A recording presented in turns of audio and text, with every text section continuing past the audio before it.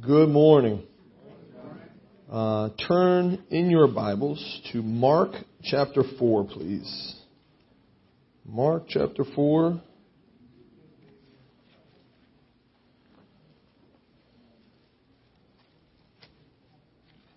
So I'm sorry to all of you, but you've got me today and next Sunday.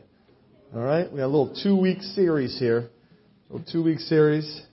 I'm not sure how much voice I'll have left next week when I'm here, but Lord willing, it's never good when you say, hey, listen, here's what we're going to do these 2 weeks, because probably next week I'll have something completely different in mind. But what we want to do is, if we can, this week we're going to look at the Savior in the ship, and next week we're going to look at the Savior outside the ship. Okay? So this week is the Savior in the ship, and next week, Lord willing, we're going to look at the Savior outside the ship. Okay. Our text this morning is Mark chapter 4. And we're going to begin in verse 35. Mark chapter 4, verse 35. Now on the same day, when evening had come, he said to them, "Let us cross over to the other side." Now when they had left the multitude, they took him along in the boat as he was, and other little boats were also with him. And a great windstorm arose, and the waves beat into the boat, so that it was already filling. But he was in the stern, asleep on a pillow. And they awoke him and said to him, "Teacher, do you not care that we are perishing?" Then he arose and he rebuked the wind, and he said to the sea, "Peace, be still." And the wind ceased, and there was a great calm. But he said to them, "Why are you so fearful? How is it that you have no faith?" And they feared exceedingly and said to one another, "Who can this be, that even the wind and the sea obey him?" The Lord will bless the reading of His Word again this morning. Let's just open in prayer. God, you are a great God. And we thank you that all the fullness of that Godhead dwelt in the body of our Lord Jesus. We're so grateful for the many ways that He demonstrated that He was the Son of God while here on this earth. We're so grateful that this morning we have a tremendous privilege, a tremendous gift, and that of the Holy Spirit. We thank you that the Holy Spirit dwells in each and every one of our hearts who have trusted in your Son as their Savior. And we're thankful for how the Holy Spirit can illuminate truths into our hearts and to our minds. And so I would ask this morning that I would be led and controlled and empowered by your Holy Spirit. And that all of us who have ears to hear, that you would allow us to hear what it is that you have us to learn this morning. We pray all these things in Jesus' name. Amen. This account here in Mark, it's actually recorded in Luke chapter 8 and in Matthew chapter 8 as well. 3 accounts of this story here, of these men getting into the boat. A storm like this would not be uncommon on this lake. This lake is a heart-shaped lake, and it's inside this canyon. And so it was known for storms just picking up like that. Great tumultuous storms that would come through. And so it was something that was not uncommon. One of the things that I thought was interesting about all these accounts is in every single one of them, because you're going to find that some of the things that are translated according to Luke or according to Matthew or according to Mark are a little different from each other. But one that's the same for all of them is their response. Every single one of them, and I'm reading from the New King James Version here, and we just read this, after the Lord Jesus gets up, rebukes the wind and the waves, and then rebukes them, right? They say, "Who can this be?" I think it's a great question for all of us to ask ourselves.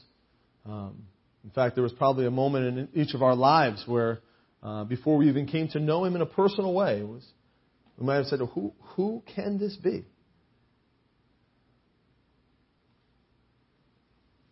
In the King James Version, some of your Bibles may say, what manner of man is this?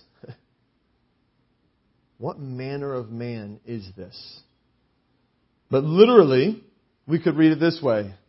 What sort of man is this? And that's what I'd like us to explore this morning based on this account. Is I want you to just have in the forefront of your mind this morning, when we consider the Lord Jesus Christ, I would like you to ask yourselves this morning, what sort of man is this? What sort of man is this? And then hopefully, by the help, as we said, of the Holy Spirit, you're going to see that the disciples' comments in each of these accounts, they differ a little based on who's telling it, whether it's Luke or Matthew or Mark. But I want to look at each of those, and hopefully, through looking at the disciples' comments in this account, and in each of these accounts, it'll help us answer the question, what sort of man is this? What sort of man is this? The Lord Jesus Christ. And so the first one I want to look at is here, actually, in Mark. Jesus is sleeping in the stern of the boat. It says on a pillow. And so it probably would not be like a pillow that you think of that you sleep on. Most likely it could have meant that he was in a hammock of some kind in the stern of the boat. Or it would have been a large thing that it was on the stern of the boat that you could just lay right on and go to sleep. And Jesus is asleep there. And the storm comes up. Quite a storm. Because like I said, these men certainly are familiar with these kinds of storms and their occupation. But this one here, it says that it was a great windstorm. It says that the waves beat into the boat and that it was already filling. Anytime you are in a boat where there is great wind and the waves are beating against the boat, is pretty scary. I myself have been on the boats like this. But when the water starts coming in the boat, that's when it gets a little more scary. As long as the water doesn't come in the boat, you're fine. But here it seems as if the water is already starting to fill the boat. And so these men here, they're scared. Right? But notice their question to the Lord Jesus. In verse 38, it says, and they awoke him and said to him, Teacher, do you not care that we are perishing? This actual phrase here was what got me into studying this and looking at this over the last several months or so is just this phrase right here. I would imagine, I could be wrong, but that these have to be some of the most painful words that God has ever had to hear. That these men would wake him up and say, Teacher, do you not care? In fact, there's only two places it's recorded, here and also in Luke chapter 10, where someone would ask Jesus, do you not care? Do you not care?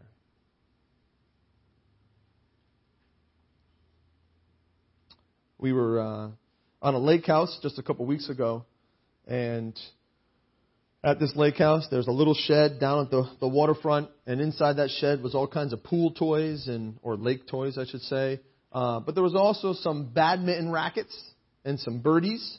And one particular day, my children went in there, grabbed the rackets, went over to the yard, and were hitting the birdie cocks, or whatever they're called, back and forth to each other. And so they were playing for maybe a minute or two. And I never realized that Karen, my 4-year-old, had followed them into there after they had left, was in there for a little while. And she came out of the shed, stood right in front of me looking towards the kids who were playing. She had her hands on her hips. She goes, so you guys are okay that I'm not playing? I thought, man, what a response to them. That you guys are okay with that, huh? And if I could, it's almost as if like the disciples perhaps could have had the same attitude. Do you not care? You're sleeping in the boat? You don't care that we're dying? That we're going to perish? You're okay with that? I don't know if there could anything more painful than those words to God's ears. You see, during the storms of life, right, man's response has always been to question whether God cares for them. You go through the entire Bible, right? Look at God's people, the nation of Israel, right? God delivers them out of Egypt, brings them to the shore of the Red Sea. Within moments, as the Egyptians are now pursuing them. God, what? You brought us out here to perish out here? It would have been better for us to just die back in Egypt. In other words, don't you care? Right? God delivers them through the Red Sea. They travel in the wilderness. Their shoes never wear out. Of all the days and years walking in the desert, shoes are perfectly fine. But one day, oh man, there's nothing to eat out here.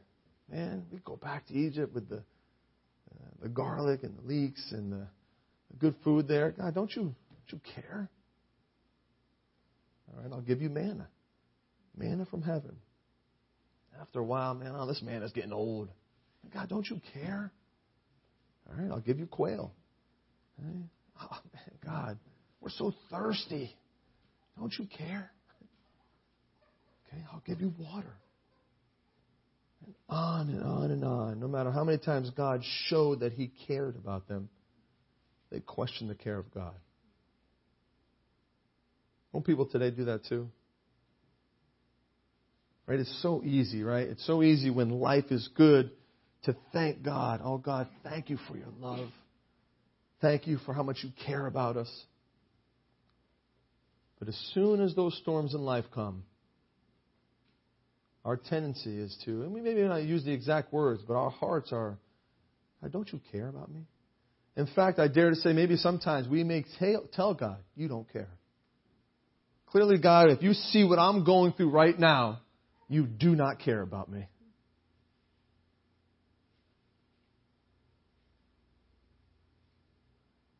There are a lot of storms that people go through.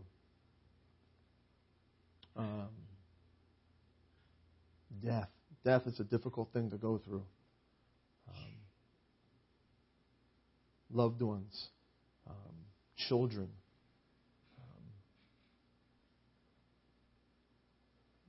People who have to go through perhaps not the death of their children, but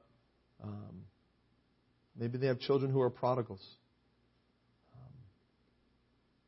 Perhaps there are those who have a difficult marriage right now. Every day is a struggle. Maybe there's those who are working for an employer who is just ruthless. Every day is a chore to get to that job because this person just makes it unbearable. Maybe there's a sickness that you're dealing with that really nobody else knows about, but every day it's there and you deal with it. Maybe it's mental illness or depression. There are storms that people are going through.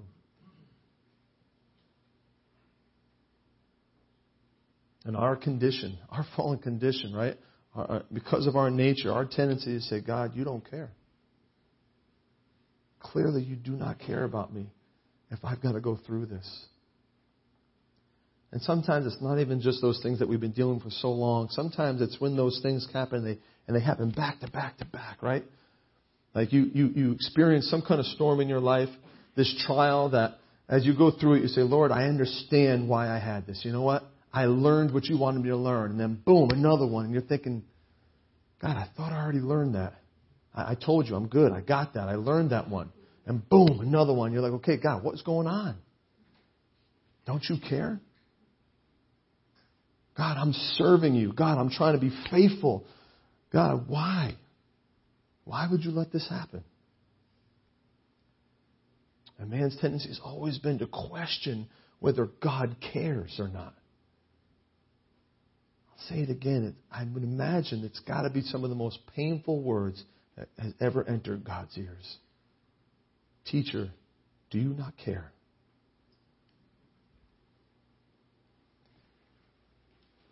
Peter, he writes his first epistle, and he writes to the churches there that some of you are familiar with. Is you would have a man named Nero who was in charge. And Christians there were facing severe persecution. Just things that you can't even mention. Things that believers had to endure. And I would imagine that they're sitting there saying, Lord, we've trusted in you. We are trying to give you our lives. And yet here we are watching our children be martyred, our wives be martyred, our husbands. And perhaps they were thinking that because what does Peter say, right? In 1 Peter chapter 5, verse 7, he says, listen, cast all your cares upon him. Why? Because he cares for you. I don't know if you've ever looked at that phrase before, but when Peter says, for he cares for you, it actually means this. To God, it matters concerning you.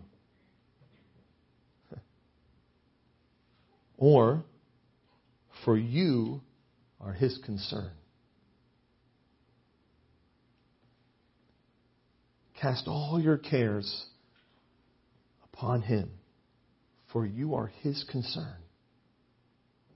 To him, it matters concerning you.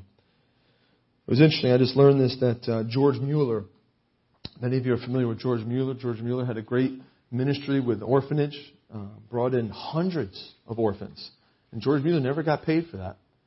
Right? George Mueller was a man who trusted completely on God to provide to these children. Provide food and nourishment and care and things like that. A tremendous man of faith. Right? Well, he actually had this motto on his desk for many years, and it read this: it matters to him about you. It matters to God about you. God cares for you. To God, it matters concerning you. You matter to God. I think that's one of the great lies that the enemy tries to put into our minds in those storms of our life. Is that, listen, God doesn't care about you. Right? That you don't matter to God. But you do. Right? You matter a great deal. In fact, in John chapter 10, verse 13, we read, it says, the hireling flees because he is a hireling and he does not care about the sheep. Right?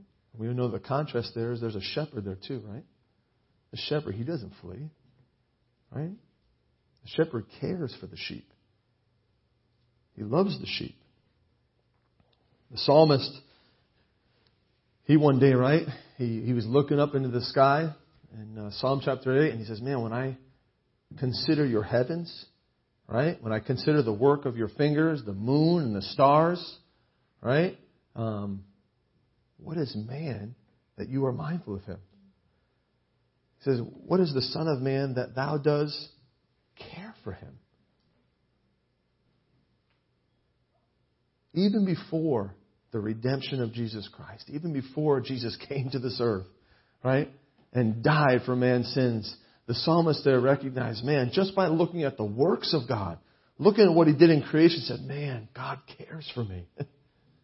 And that blew his mind, that God would care for him.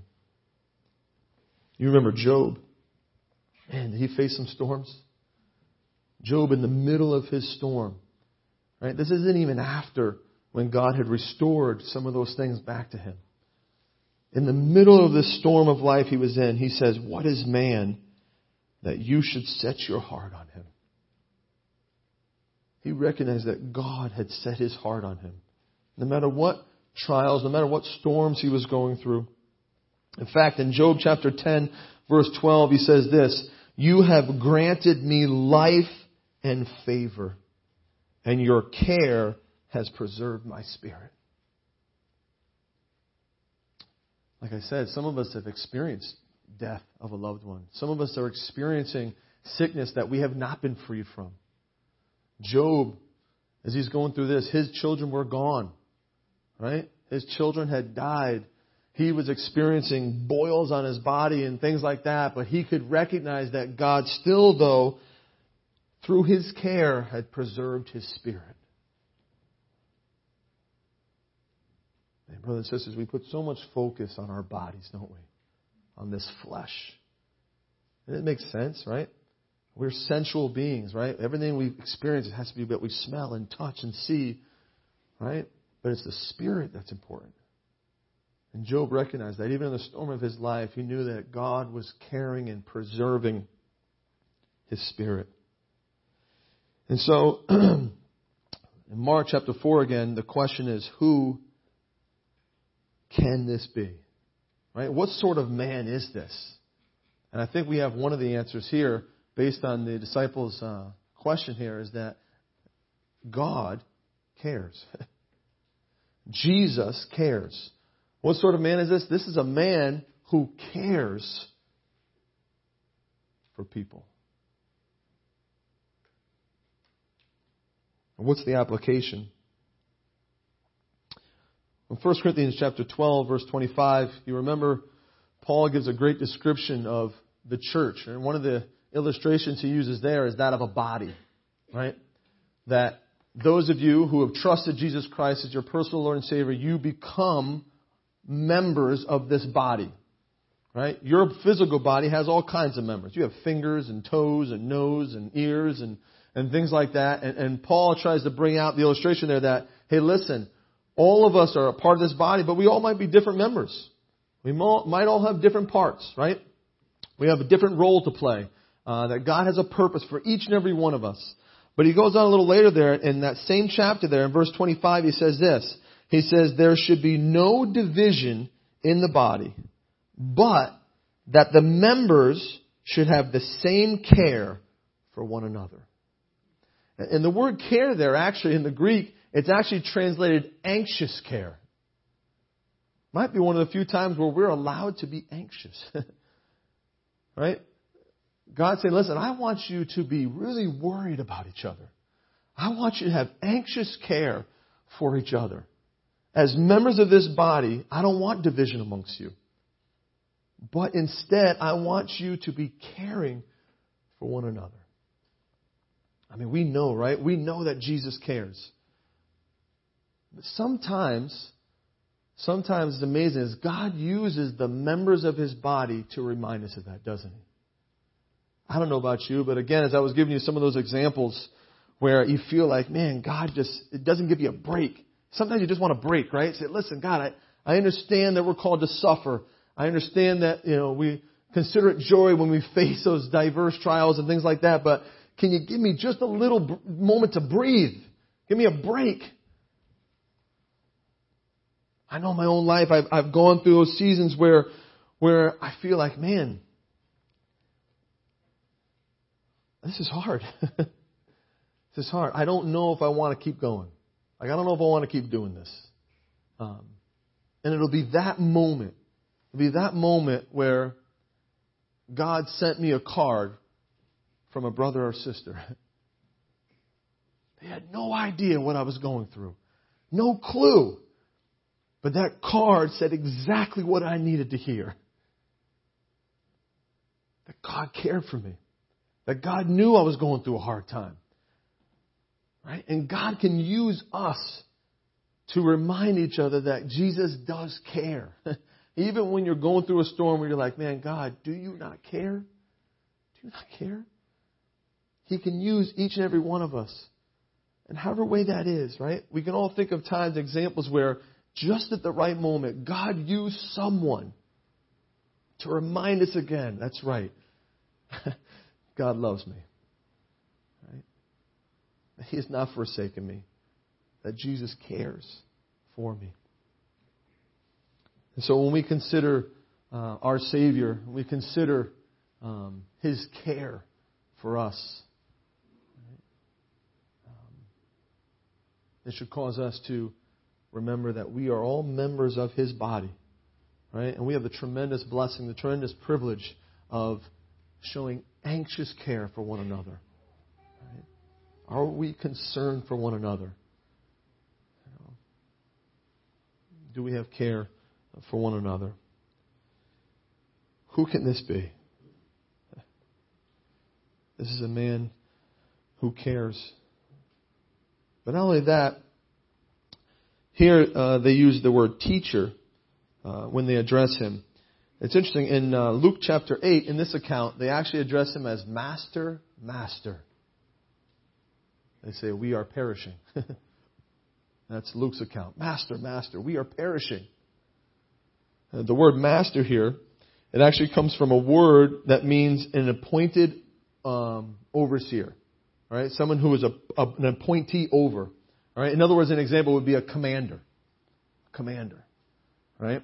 And then in Matthew, it's interesting. They say, this is Matthew's account, Lord, save us. Lord, save us. And there the word Lord they use is a very interesting word. It comes from the word meaning supreme in authority. An example would be a controller. Right? They're literally saying, one who controls or controller, save us. By implication, it means master as a respectful title. But someone who is supreme authority, someone who is a controller, right? Not in the negative sense that we're someone who's a control freak, but we're talking about someone who is in control. I thought how interesting that is, that they would address him as that and yet ask, do you not care?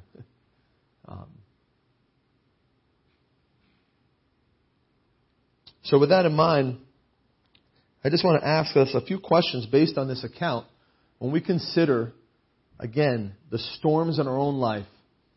And we look at this account here, and these disciples are going through a storm.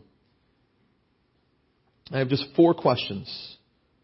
First question is this: who's in control of the ship? Who's in control of the ship? It's interesting that, right? Where is the steering usually on the ship? It's in the bow, right? All right. Yes, it is, Elaine. Okay. You got the rudder. The stern. I'm sorry, the stern. Thank you. You got the rudder back there, right? The steering wheel's back there. And where is Jesus sleeping? He's in the stern, right? He's in the stern. But he's sleeping, right? Is Jesus in control of the ship? He's got it on autopilot, right? Why do I think that? Well, one of the things that's interesting here, too, is that, what does he tell them? He says, let us cross over to the other side. Jesus has the amazing ability as God that when He says things, that's what happens. Right? Let us cross over to the other side. Jesus has got this boat in autopilot, even though He's sleeping, right, in the stern of the ship.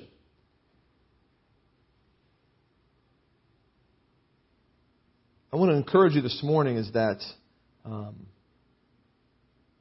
there are some things that, people are always saying that they pray for. Just as an example, and I'm not saying it's not wrong to pray for these things. I pray for my kids every day. But let's say we say, there are people who say, John, will you pray that God would help me find someone that I can marry someday? Most likely I'd be like, listen, I'll probably pray for that, but you don't need me to pray for that. You can do that on your own. Okay? You can go out and find someone and get married.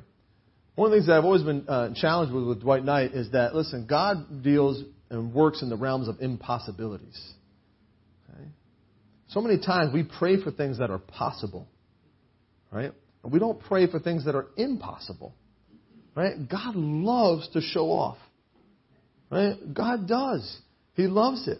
And He wants us to pray for things that are completely beyond us. Right? He wants us to know that, listen, I'm in control here. And so a lot of times we can show who's in control of our ship based on our prayer life. Right? Don't go just to God with the things that are possible. Right? Certainly bring those to God. Right? He cares for us. He wants us to bring everything before Him. But I would encourage us to increase our prayer life. That we would bring more things to God that are impossible. You know, Richie was talking about, again, those that we know that we're like, there's no way they could get saved. I'm telling you right now, there are people in this assembly that I know personally that I had that exact same thought. And here they are today, saved and actively involved in Branford Bible Chapel. But there was a time where I said, God, there ain't no way. It's impossible. There's no way. Right? Who is in control of your ship? Okay? Who's in control of your ship? And second thing is, who's in control of the storm? Who's in control of the storm here? Right? And that is beyond your control, right? This storm is beyond the disciples' control at this point. These storms that perhaps you've experienced, that you thought of this morning, they're usually beyond your control.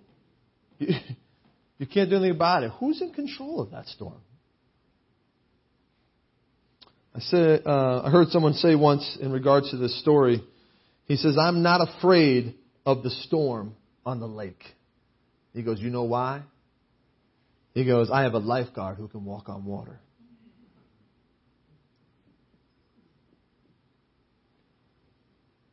Who is in control of your storm?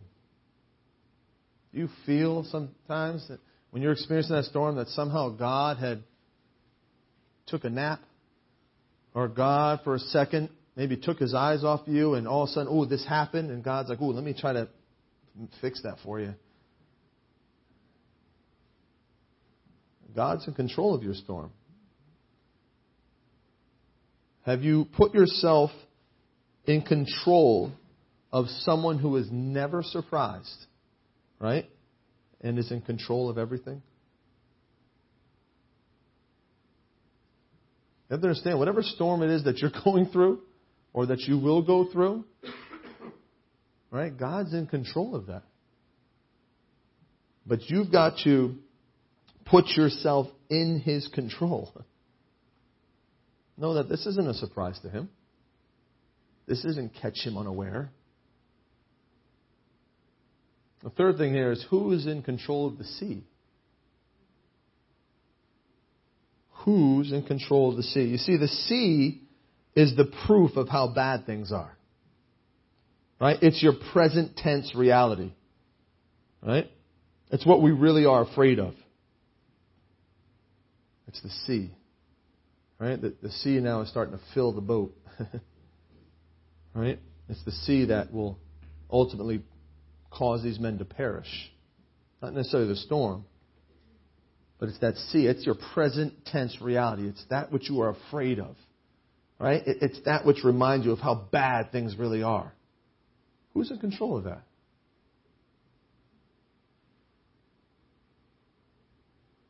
It's interesting that these men were afraid of the sea. Right? Jesus stood and what? Just rebuked it. He just said, peace, be still. And there was a great calm over the sea. A great calm. We know in another account, just a couple of chapters later, right? We might look at this next week, is Jesus is walking on those waves. All those, that sea that they're afraid of, right? Their present tense reality, it's under Jesus' feet. All those things that we're afraid of, all those things that we fear, right? They're right under our Savior's feet. Who's in control of your sea? So like we said, what sort of man is this? Right? What sort of man is this that the wind and the waves obey him? Well, we already learned that Jesus is someone who cares. We also learned here that Jesus is in control of everything. God is in control. I don't think we could ever hear that enough, right? We have to be reminded all the time that Jesus is in control of your ship. He's in control of your storm. He's in control of the sea. But as far as the application goes, we have one more question. Look at the verse 40 here of Mark chapter 4. Jesus said to them, "Why are you so fearful? How is it that you have no faith?" Mark here is a little harsher. In the other two accounts, they say, "Oh, you have little faith." Here, Mark hears Jesus saying, "Hey, why do you have no faith?" My last question is this: who's in control of the saint? You see, God leaves that up to you. You know God. You have 66 books that prove His faithfulness to you. I probably right now, if I called on people, each and every one of you could testify to God working in your life. Some miraculous intervention, some powerful thing that God has done in each one of our lives that we could say, yes, God was faithful. Yes, God answered this prayer. Yes, God did this, right? And as if God's asking us this morning, why are you still afraid? Why are you so fearful then? He said, I'm here. I'm here. I'm in the ship with you. The storm, the sea, that's nothing. Peace, be still. Good. You happy now? Come on. Why are you still afraid?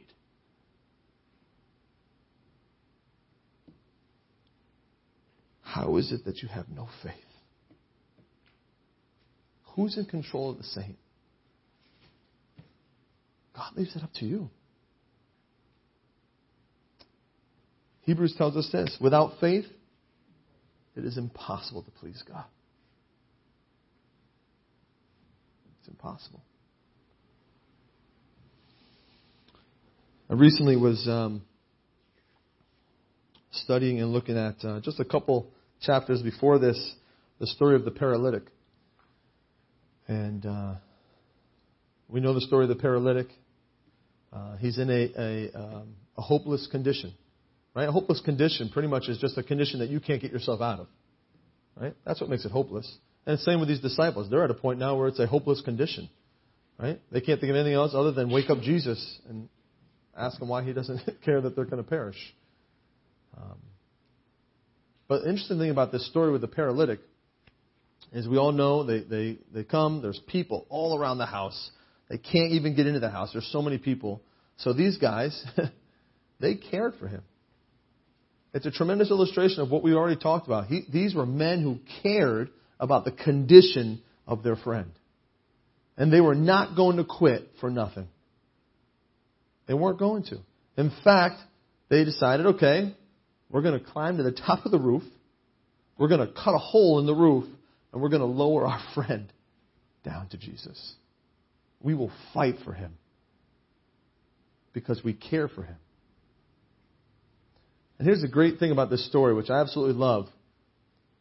You remember, Jesus looks at the paralytic and says, son, your sins are forgiven. But do you know what it says right before that? It says, when Jesus saw their faith, He said to the paralytic, your sins are forgiven. He saw their faith. Brothers and sisters, listen. There are storms in our lives, and Jesus is in control of those storms. But in those storms, Jesus is watching your faith. He's looking. He wants to see faith that's not just mere words. Okay? He's not concerned with Christians saying, yeah, I believe, I have faith. Right? He is looking for faith in action. He wants to see faith working. That's what Jesus is looking for. He's watching. He's looking. He sees these men. They were fighting for their friend. And he would come to Jesus. And Jesus is looking for that kind of faith. That's not just mere words, but faith in action. Someone once defined faith like this, and I like it. Faith is acting like God is telling the truth. Faith is acting like God is telling the truth. Okay? So another way to say is this. Faith is acting like it is so, even when it is not so. Right? Whatever storms that you're going through in your life, right? Faith says, hey, I'm still going to act as if God is telling the truth. Even though right now it doesn't seem like it. Even though right now it seems like God doesn't care. It seems as if God has forsaken me. I'm going to still have faith. I'm going to act as if everything is just so. Even when it's not so. In order that it might be so. Simply because God said so. That's faith. That's faith. We act like it's so. Even when it's not. Even when it's not. In order that it might be so. Simply because God said so. That's faith. Acting like God is telling the truth. What sort of man is this? Jesus is someone who cares deeply for you. He cares for me. And He's in control of everything. He's in control of everything. So we can have faith. Do we trust Him even in the storms of our lives? Our Father in heaven, we thank You for Your Son, the Lord Jesus. Certainly there was no other man that ever walked this earth that was like Him. We're thankful that we can have a relationship with You through Your Son.